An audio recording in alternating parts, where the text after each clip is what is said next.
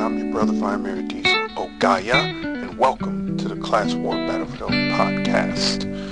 When I started this show in 2011, my goal was to inform. Obviously, the show has evolved, a lot of new topics, a lot of new thoughts, taking on metaphysics, some spirituality, hitting you with all types of things that you may have never heard of, and some that you have. It's always lively. But now I'm coming to you to ask you to help me prolong this podcast. For years, I have been producing this podcast for free on your behalf. I am now coming to you to ask you to support this work. $2, $5, $10, $20, $50, whatever you can do, please do.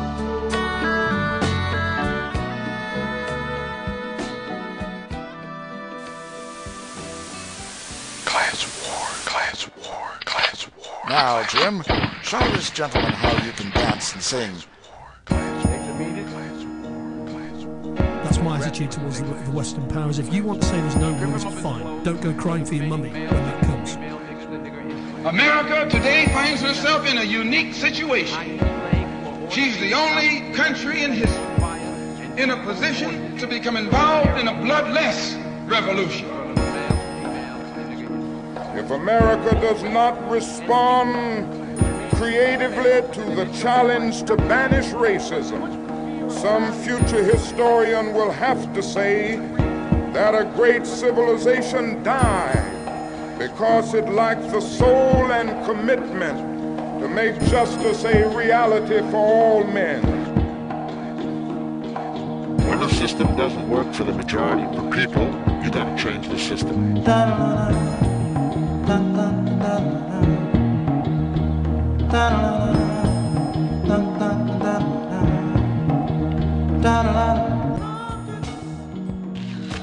Hello, ladies and gentlemen. I am your brother Vladimir Diesel. Welcome to this Class War Battlefield podcast episode.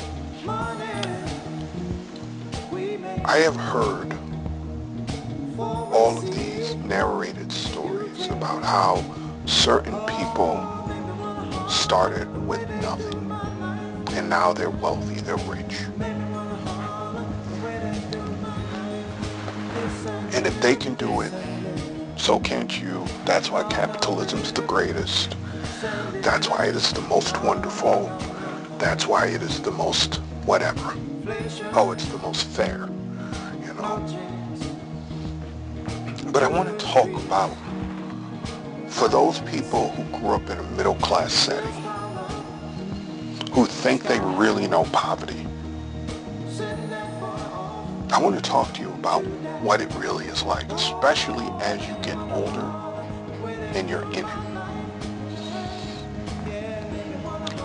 If you have a clear mind and you have limitless hope, some people say if you have limitless determination. I don't believe determination is part of it, because determination has to do with goal setting. And when you're in poverty, the goal is to just survive. Now understand, there is a difference between surviving and living. When you're living, you have enough to build with excess. You have enough to build with excess. When you are surviving, you don't have excess. You are always one paycheck away from slipping up and moving backwards. Missing that payment, missing this payment, missing here, not getting this. If you end up in the ER and you have to pay $400, $500, $600,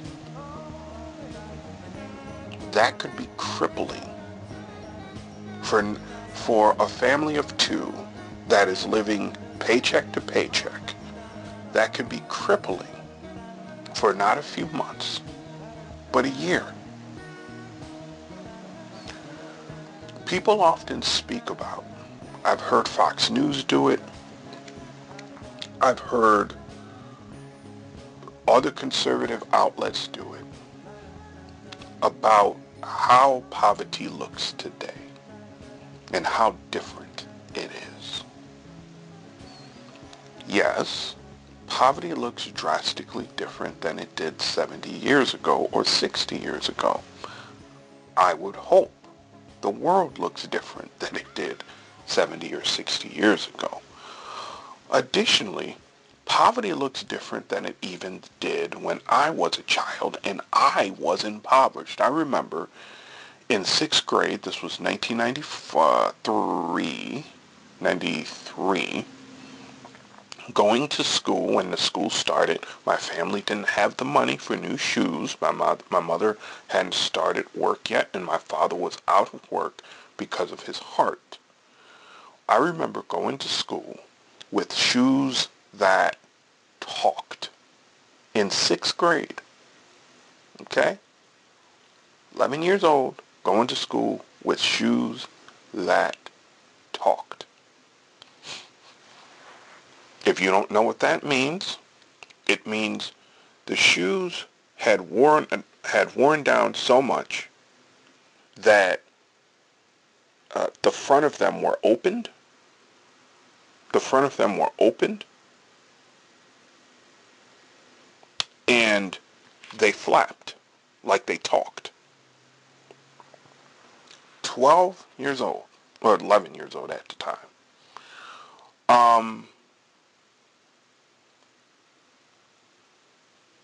We were poor. We were poor. But we had a refrigerator. We had an old-fashioned, I think we upgraded soon after my mother got a promotion when she went back to work. We had an old-fashioned washing machine. And when I say old-fashioned, I've never seen one of these things since I was a kid. It's hard to even describe to you. It had the old rollers. Some of you, if you're old enough, you remember the machines with the old rollers. So that instead of having the spin cycle, what you'd do is you'd reach down into the water and you'd pick up the clothes and you'd run it through these rollers, which would then squeeze out the water. It was open while it worked, so there was no cap on it. There may have been at one time, but it was very old. I mean, this thing was probably 1960s, 1950s, 1940s. It was something else. And if I remember correctly, I don't even remember how we used to get the water out. I don't know if it drained out. I think it drained out. Yeah, I think it drained out. But poverty was even different then, because if we had lived in town, we wouldn't have had a washing machine. We would have had to go to the laundromat, which in 1995, we did move into town.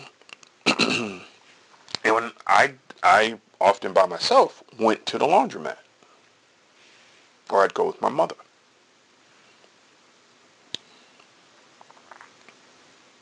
Poverty was different even then. We actually had cable because you couldn't get any television reception.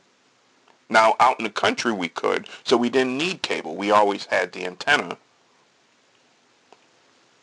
But when we moved into town, the antennas didn't work, so we needed to get cable. Now, cable was relatively cheap, but for a poor family, what is cheap still is costly. So we didn't have extra crap. We didn't have HBO and Cinemax and all that. We got all that later. After my father passed away in 96. But we started off with just basic cable. That was really the first time that I had watched Nickelodeon and things like that. Didn't care for any of it.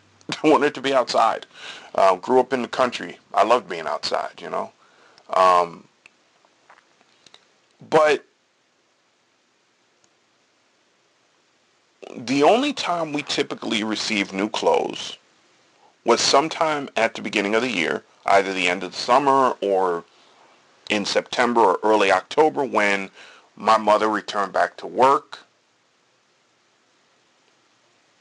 did the fall push, and brought home, you know, a lot of money.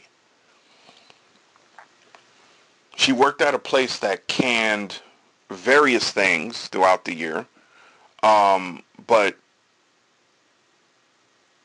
she worked on a line for many years that canned apples.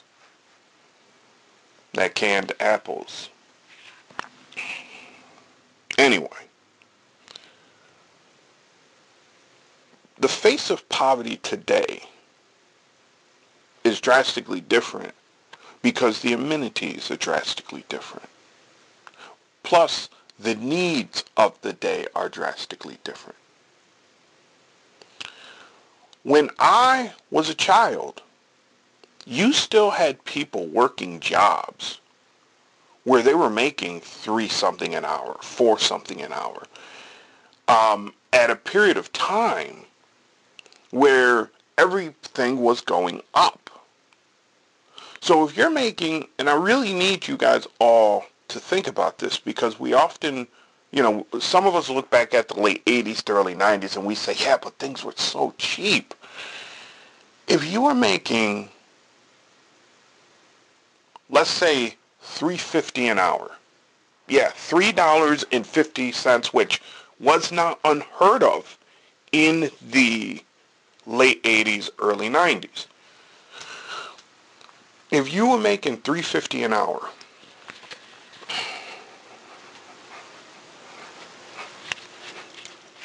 you were bringing home about well, not bringing home, I apologize, that's incorrect. You were bringing in about $150 before taxes, and probably around $120 after taxes at the end of a 40-hour week. Yes, you heard what I said. Now, because of certain governmental price controls, which kept necessities, the prices to necessities low, you know, you could skate around that. What helped with skating around it, and what I mean by skating around it, is you could get through the week only with that amount of money. What helped with skating around it was usually if you were only making that, you could get welfare. You could get food stamps. So you were, you know, especially if you had kids, that's what kept us off the poverty line or not even off the poverty line, because it kind of brought us up to the poverty line. My parents at, you know, some point was getting like $250 a month in food stamps, which wasn't enough, but it was far better than, you know, if we didn't have that. We also had government health care, and I don't even believe we were poor enough to get cash assistance, but maybe. Most people who were working regular jobs that weren't working, you know, manufacturing and production, that wasn't seasonal. Well, no, I can't say that. That's incorrect. All I know is there was a lot of poverty. And there was poverty for people who went to work. There were jobs in my community that, you know, it was difficult for black folks to get. And I grew up in a small community, but there were just jobs like a lot of conservatives like to complain about quotas. Oh, well, they had to have this many black people. there were big companies that did better with hiring black folks and Latinos because those big companies had internal quotas than medium-sized companies that were regionally owned and didn't have quotas, and often paid well. They would not hire too many blacks. They would not hire too many Latinos. It was hard to get in there. And one job that I held, I remember asking, like, well, why is there a lot of black folks that work here? Oh, because when they come in, they're lazy and they're this and they're that and they're this. And nobody could say that about me. And one of the things that people would say is, oh my God, I can't believe how hard you work.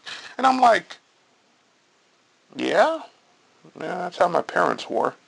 Like, oh, well, I don't mean to be like this, but most black people are da-da-da-da-da-da. And I'm like, well, that's funny because most white people have met a da-da-da-da-da-da. Most black folks give up at about the age of 10 because they realize white folks are just going to trample over them no matter what they do. I wasn't like that.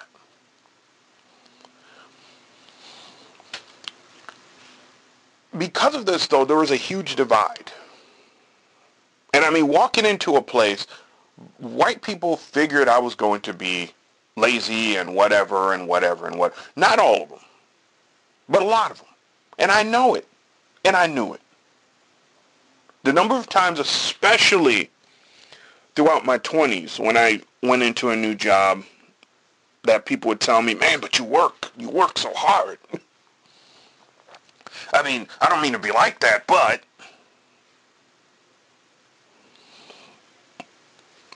it was crazy. Well, you expect that, you're going to get that. If you expect it, you're going to get it. Anyway, when trying to survive on such little money. Now, I should say, rent prices back then were not what they are now.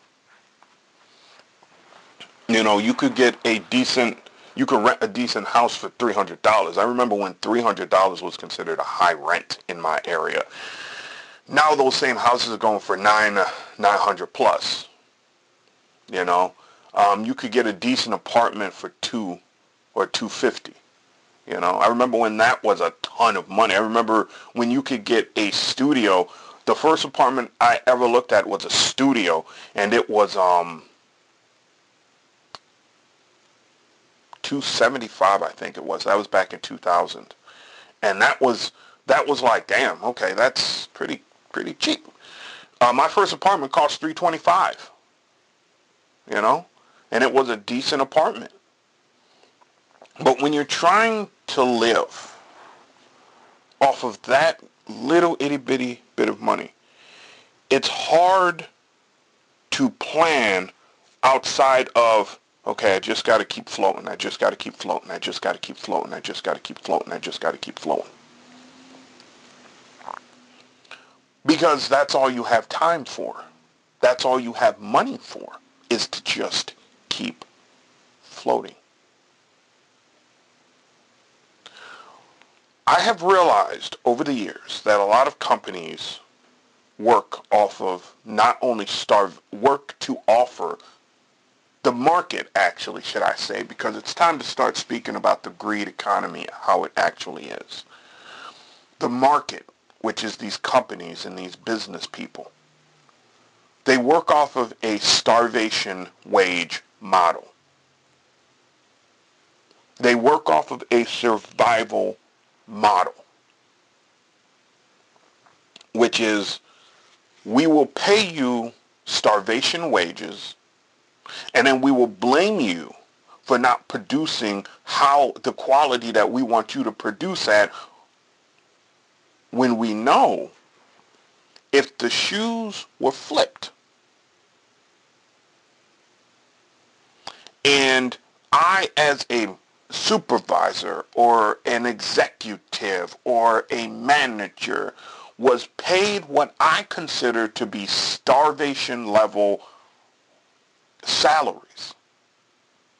80, and some people it would be 80,000, some people it would be 50,000.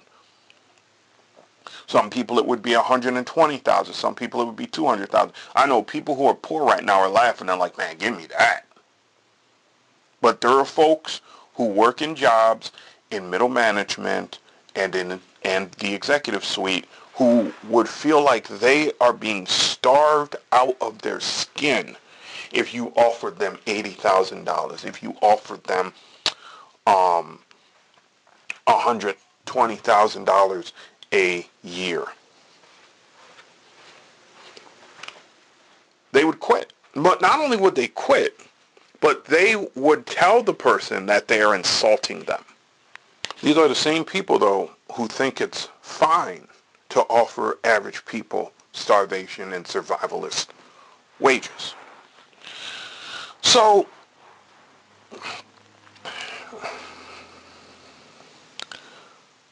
something that undeniably, like every middle-class person thinks they understand about poverty, is the amount of stress that is associated with poverty.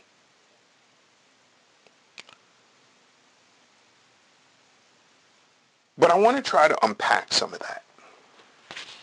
I want to try to unpack some of it because stress, when it is continuous, fogs the mind. Poverty creates this strange walls closing in effect in everyday life. I remember after college, I worked for AmeriCorps at one of the local non-for-profits. And AmeriCorps was paying me starvation wages. They were paying me under minimum wage to work at this place, which I loved working at. I got to acknowledge that. I loved working there. But it literally was understood in AmeriCorps that if you do AmeriCorps, go and get food stamps because you're going to be eligible and you're going to need them. You also want to, up until I can't remember if I think I had Medicaid too. Yeah, because I think I know I was eligible. Anyway, I was working with a woman who was from the middle class, and I mean staunchly suburban upbringing, middle class type of person. And she says to me, we're doing a workshop class, and she says to me that the mind, well, she says in the presentation, because she had to give a presentation, she says, we have to remember that the mind of the people who are impoverished darts. It's hard for them to stay focused on one thing. And as a person who has had up and down concentration problems in life, but when needed, I could focus. That was something that my parents were big on, like, no, focus, so you don't mess this up. I never attributed it to poverty. I just figure, my mind just, it lags, it's starting, it's this, it's that. No. Poverty produces the type of stress and anxiety that triggers the fight or flight mechanism within the brain. And so I have met people in poverty because, again, spend most of my life there, where it's like there were periodic times where their eyes would dart. And I was like, what the hell is that? Why do they keep doing? That is not something that I do. Why do they keep doing this? Or they looked bewildered. Or they looked dysfunctional. And it occurred to me one day recently that this was the fight or flight. They were suppressing the natural urge to attempt to escape from something that was dangerous, that was injurious, that could harm them. And that something was poverty.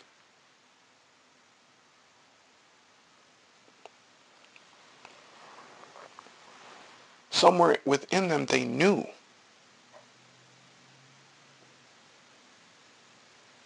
Somewhere within them they knew this needed to end.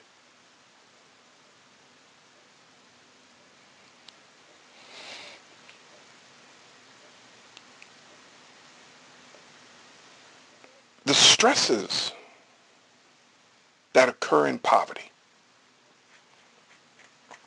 When you let me try to break this down, because periodically, middle class people, especially those who are now at the lower end of the middle class, you kind of get this.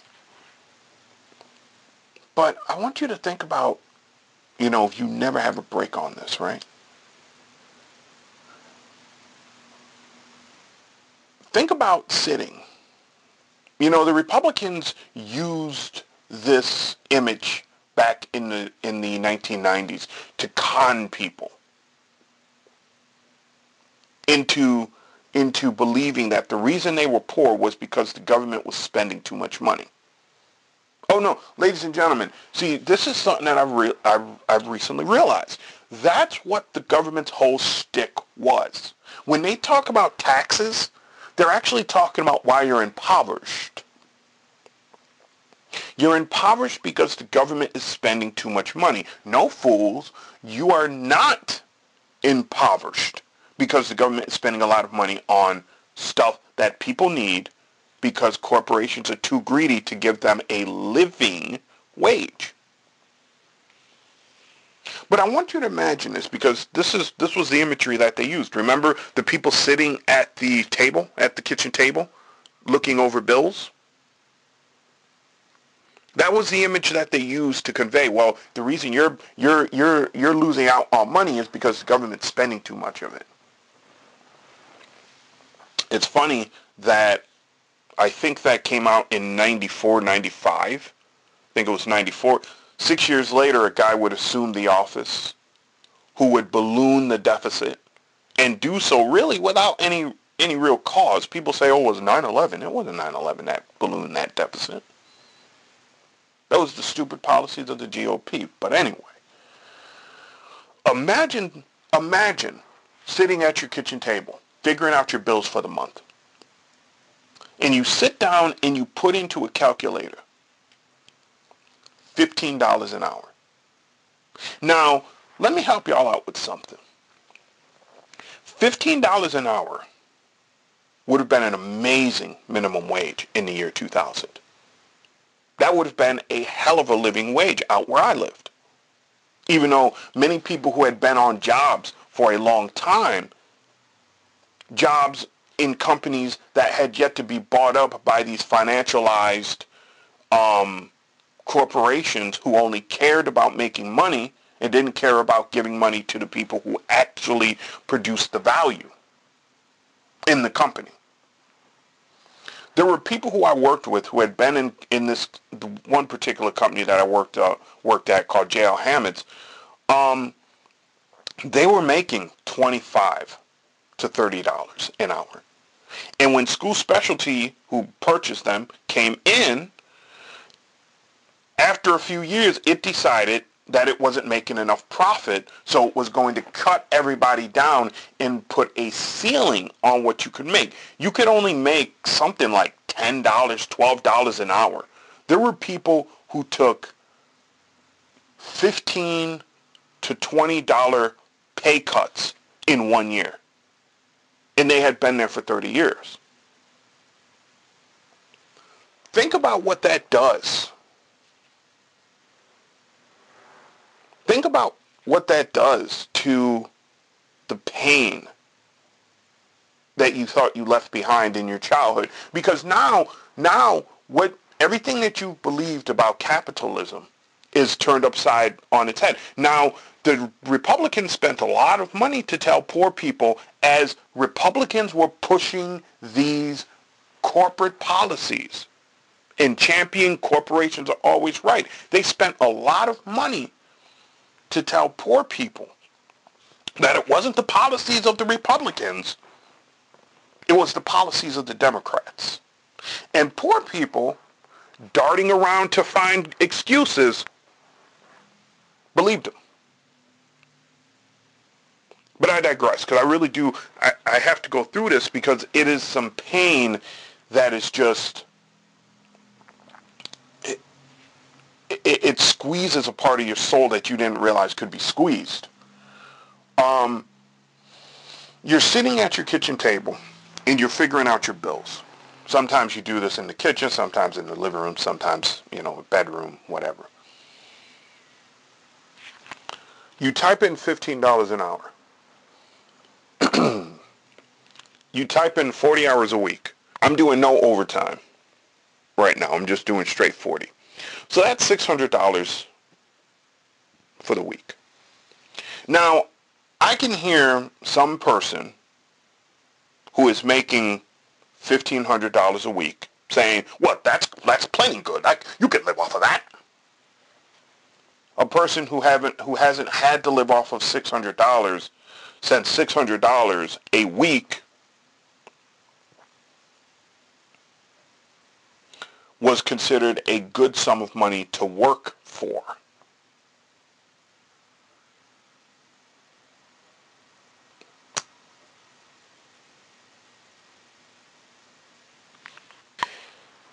Now, $600 is pre-tax. When you do the math for post-tax, you might be at,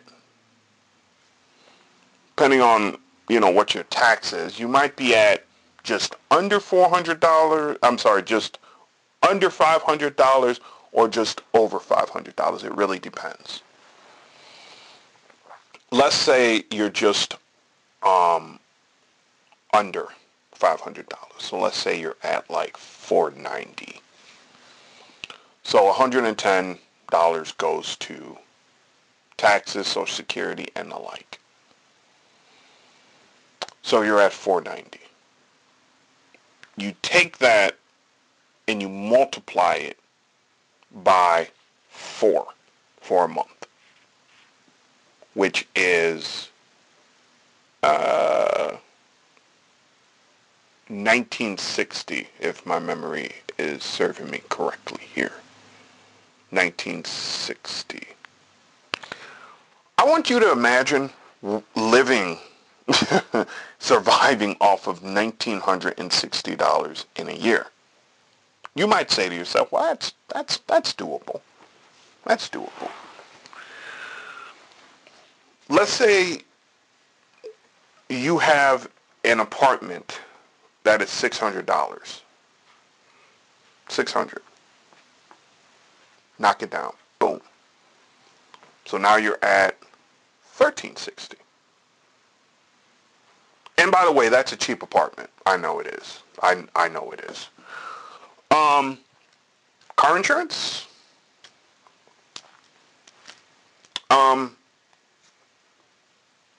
Maybe you have insurance? Of course you're going to have insurance, right? So let's say you have car insurance, $100, $1,260. Medical insurance, $120, $1,260, $1,240. That's now $1,140. And then, I don't know.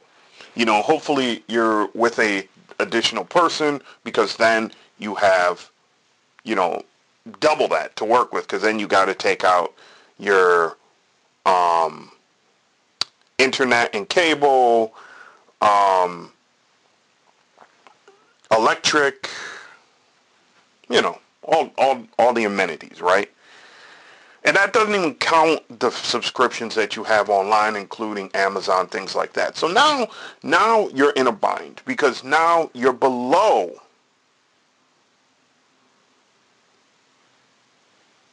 $1,000 to spend. You could have $800 to spend in a month.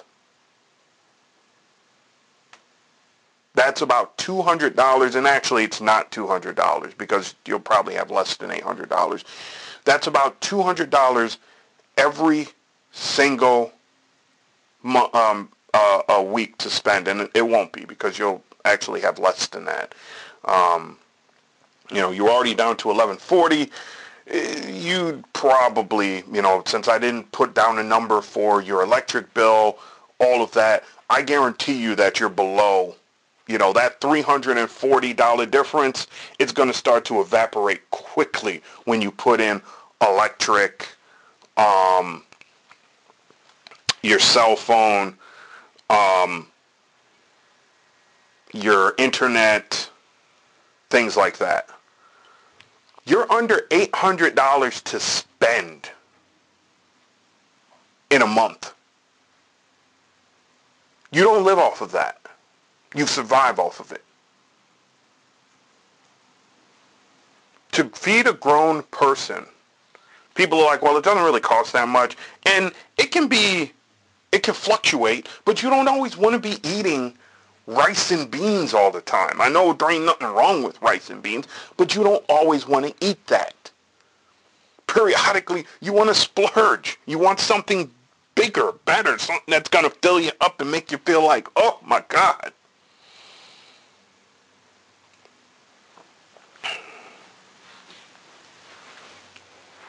Now imagine doing this math constantly and having visions and dreams that you want to realize. But every week you sit down and you do this math, it gets harder and harder to see anything but I just need to survive.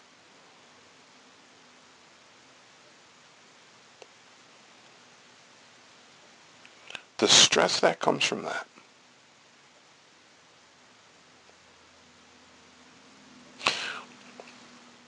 People are wondering why folks are picking up guns and snapping and breaking. There was a old saying that was coined because this happened. A number of postal workers shot up workplaces. And so people would say, oh, a person went postal, they went postal, they went postal. They don't really say that anymore. In fact, there was a joke on The Simpsons way back in the 90s about that. Bart asked a post office worker about people going postal, and the guy said, oh, the days of a gun-toting, how did he say it? The days of a disgruntled gun-toting post office worker is long gone, long gone. And that was because they did their people right. They did their people right. My brother was just telling me about the wife of a friend who is working as a manager in a local post office, and she is getting paid $30-something an hour. Now, you may say, oh, lucky her, lucky her. Oh, I hate the post office union there. Shut up for a minute. Stop being angry. Stop listening to Right Ring Radio, who is telling you that that's a problem. If you're angry because she's making $30-something an hour, and if I remember correctly, it was 37, and you're not, and you want to blame the post office for it, and you want to say that there's something wrong with the post office and that they should not have the right to, are you stupid? The problem with a lot of white Americans is you have really drunk the goddamn Kool-Aid of these other white people who have been telling you stuff that is just blatantly wrong.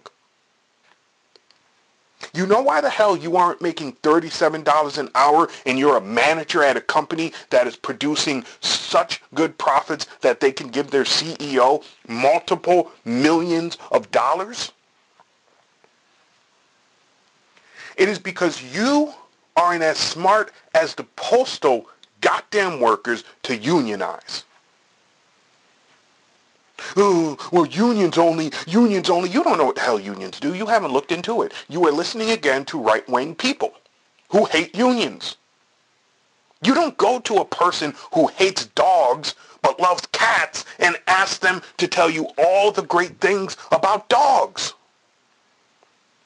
So why are you going to go to people who are literally paid? No, this isn't speculation. This isn't me offering up a conspiracy theory which cannot be proven. This is me telling you something that you yourself, if you weren't so goddamn involved in your own ignorance, in your own anger, you could actually fact check me, but you don't want to, because then you realize that for the last 10 or 15 years you have been wrong. But not only have you been wrong, you have been part of the problem.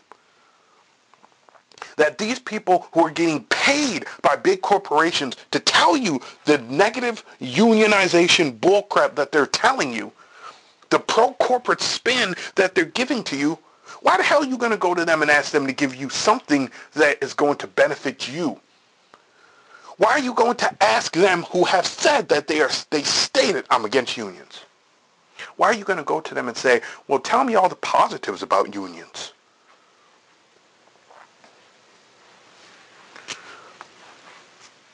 If you want to be ignorant, that's your prerogative, man. But don't come and muddy up my airwaves with it. Folks like to always say, well, this is America, freedom of speech. Freedom of speech ends when it becomes injurious to a lot of other people. This is why the right wing that exists over here could never get transplanted to places like Germany. This is why Walmart exited stage left when they went over to Germany, because the crap that they pull over here to stop unionization was not tolerated in Germany.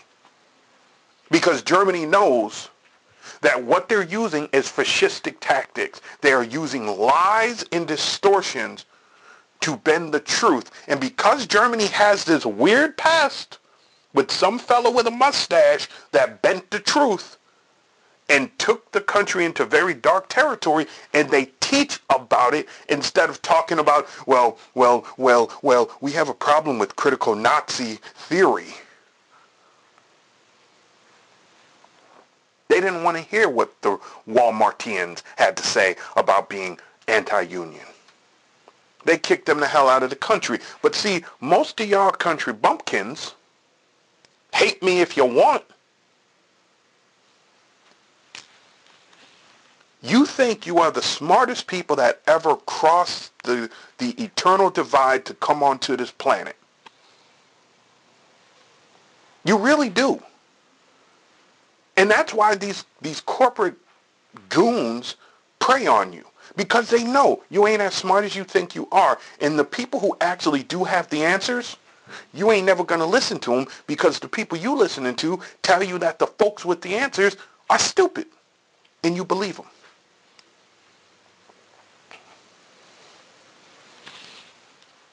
I have pity. Oh, don't pity me. You don't even know what the word pity means. Yeah, I don't care, but don't pity me. You don't know what it means. So what do you mean, don't pity you? Get a goddamn dictionary and look it up before you tell me not to do it. I pity you. But further than that, because that's a lower rung, I have compassion for you. But the difference between me and you is I have compassion because I didn't have to be where you're at to feel where you're at. It helped. But it is out of the compassion that I have that I create solutions and that I partially do this podcast from. I have compassion for you. You have no compassion for me. Oh, well, I'm not soft. You guys are the same mother.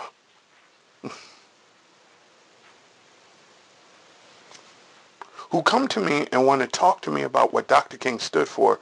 And Dr. King was one of the most compassionate people in the world. Well, I'm not soft. No, you soft. Your head is. You might want to fill it with something.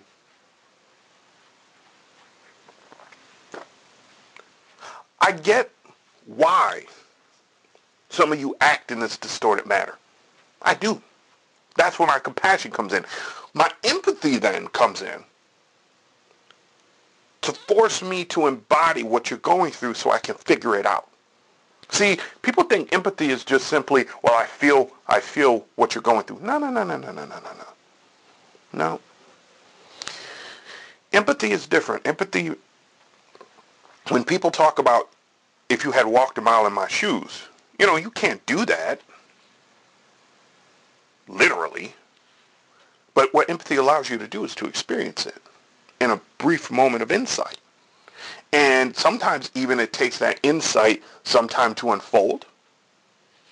Well, if you walked a mile in my shoes, okay, well, I really can't. But if over the next 2 years I think on what I've learned from you and dozens of other people, maybe there's some solutions that I could come up with. And empathy allows you to work and process through those people's past.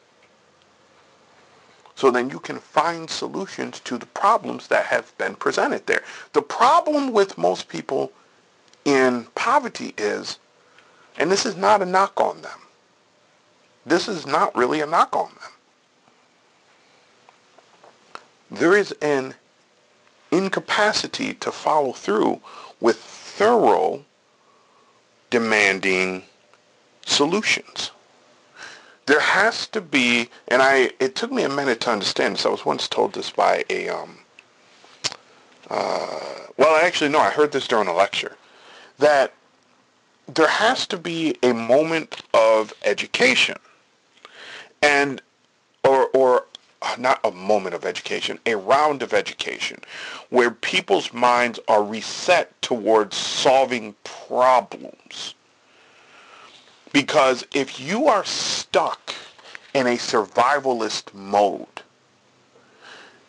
everything is about getting the next batch of food. Everybody likes to talk about the law of the jungle, the law of the jungle, the law of the jungle, the law of the jungle. The law of the jungle has been distorted. Because if you're a human living in the law in the jungle, which is the forest, ladies and gentlemen, a lot of people like to say jungle and they conjure these images of Africa. Well, that's fine. But the laws of the jungle in Africa don't resemble anything that white people do. Oh, no. I'm serious. See, because I've listened to scholars from Africa and from America who has studied significantly in Africa, who actually describe the laws of the, quote, jungle. Now, some of you are still foolish enough to believe that, Africans, cannibals, ha, ha, ha. No. Was there possibly some cannibalism in Africa? Yeah. But did it pale in comparison to the cannibalism that was happening in Europe? Yeah. Significantly so. Especially when you got below the Sahara. Because when you get below the Sahara, that whole law of the jungle thing that you're talking about? It's really in effect there because there's a lot of jungle. So I'm not really going to get into a lot of it today, but I want to talk about one of the primary laws, if you can call it a law. In the jungle, scarcity is a non-issue. No. Did you hear me? See, these people are talking about the law of the jungle. The first thing you have to understand about the jungle is scarcity is a non-issue. So these people are really serious about the law of the jungle and they're like, it's dog eat dog. No, it's not.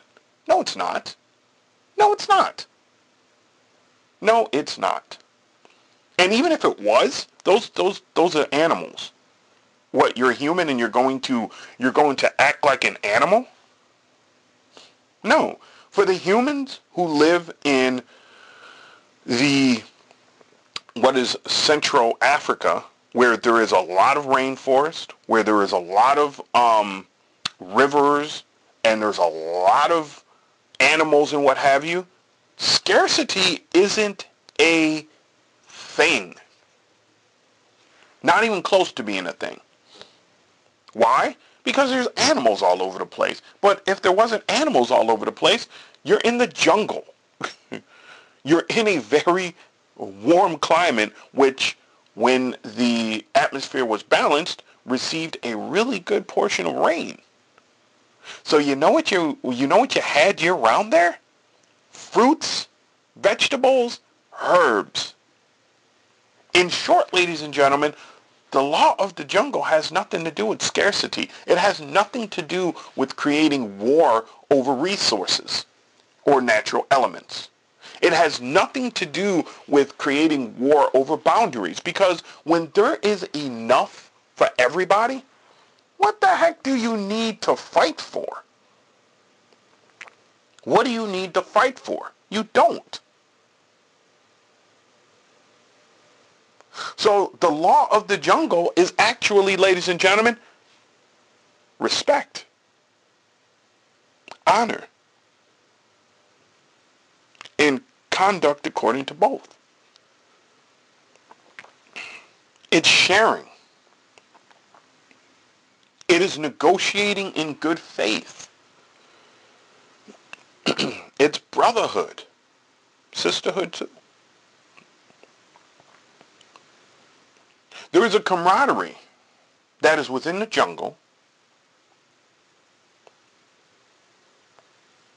that knows scarcity is a myth. There is no scarcity in the jungle. All over the place is food, is water, is the things that build a life. Think about that. I mean, seriously, think about that. All these rich people running around talking about the law of the jungle, they've been lying to you. There isn't stress in the jungle. There's not stress in the jungle. Why? Because humanity understands where it's supposed to be at, and so it doesn't press those boundaries, and nature obliges to allow humanity to be in those places. Is it sometimes that animals can cross to specific places? Yes. But as, one of my elders, Baba Deshaka, said, he witnessed, there was a group of people talking in this mud hut, as they call it over here, and a pretty deadly poisonous snake rattled in.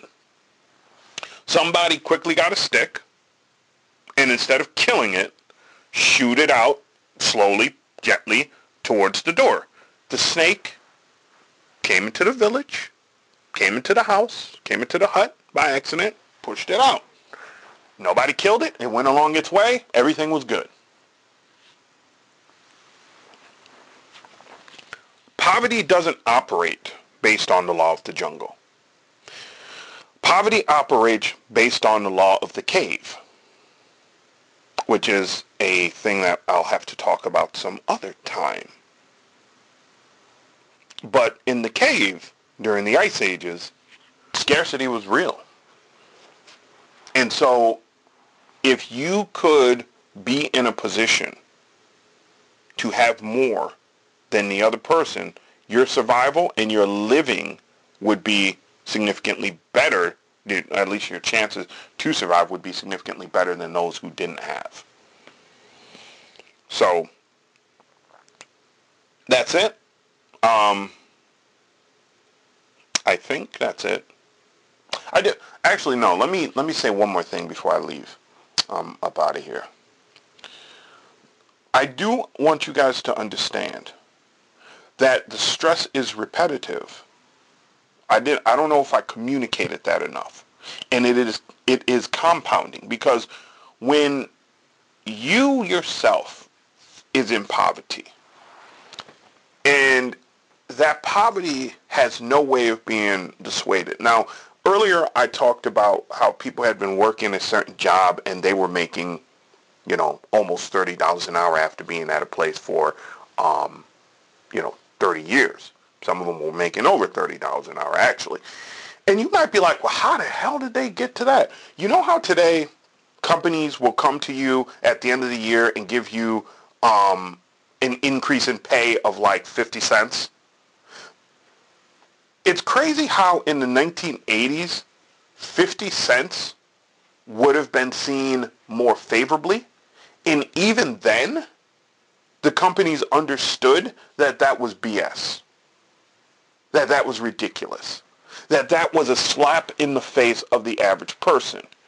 These guys were telling me about how, they would walk in and they did a great job, $1.25. A buck. A buck. The one guy was like, yeah, one year they gave me $1.75 because, we did extraordinarily well. I hit all the targets, hit all the marks, $1.75. And boom. He was like, this is how we built it up. He's like, look, if you add $1.25, and they get you up to 25 to, $30, after a minute, you don't even expect to get a raise. You don't care, because you're living at a level where, if you're making, let's say, $32 an hour, okay? 32, I know most of you were like, man, I freaking wish. You know how you get it? You're gonna, sooner or later, people are just going to have to form massive unions. To hell with the CIO, AL. You guys did great work a century ago, but you're too close to these businesses now. My generation can't count on you. You've gotten comfortable. So we need new labor unions that are going to have to do this. And I see people starting to finally form those labor unions, because the older corporate ones, y'all have just gotten too comfortable with being the corporate go-betweens. So you're going to need some new ideas with this, and it's happening. Thankfully, the younger generation is stepping up. But $32 an hour, again, I said it in my COVID-19 special. If you have not listened to that, it's extensive. It's actually various segments and episodes put together under the COVID banner. That was back in 2020. Go and listen to that. I keep telling people, man, this 40-hour work week junk is done. We are going to be going to a 30-hour work week or lower, because you have more people than you do jobs, which economists predicted this 120 years ago. When they talked about people having more leisure time, they said as more mechanization comes online, this was going to happen. You'd be able to produce more in less time, and the goal originally was to get us to a point where you would have tons of leisure time, and you had to work very little to gain what you needed to enjoy that leisure time. We're here. We are here. But let's go $32 an hour, and let's go 40 hours a week. So you're talking about $1,280 a week. I know. I wish too. You're probably talking $950. You'd put a lot more into your 401k if you were making. Think about this. This is, oh man. Oh, I'm so trying not to let this go too much farther. But think about this. If you were making $32 an hour, how much more would you put into your 401k? How much would you have to actually rely on Social Security? Because you could put feasibly $300, $400 in there every single week and not miss it. So let's just say out of that $1,280 a week that you were making, and you brought home $750. $750. Think about what could be accomplished, what kind of life you would be living. Think about how much stress-free you would be.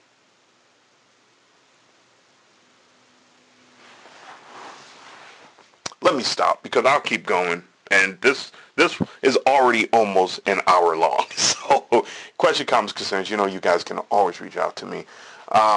If you can, support the show, CWB Podcast, CWB Podcast, Cash App, PayPal.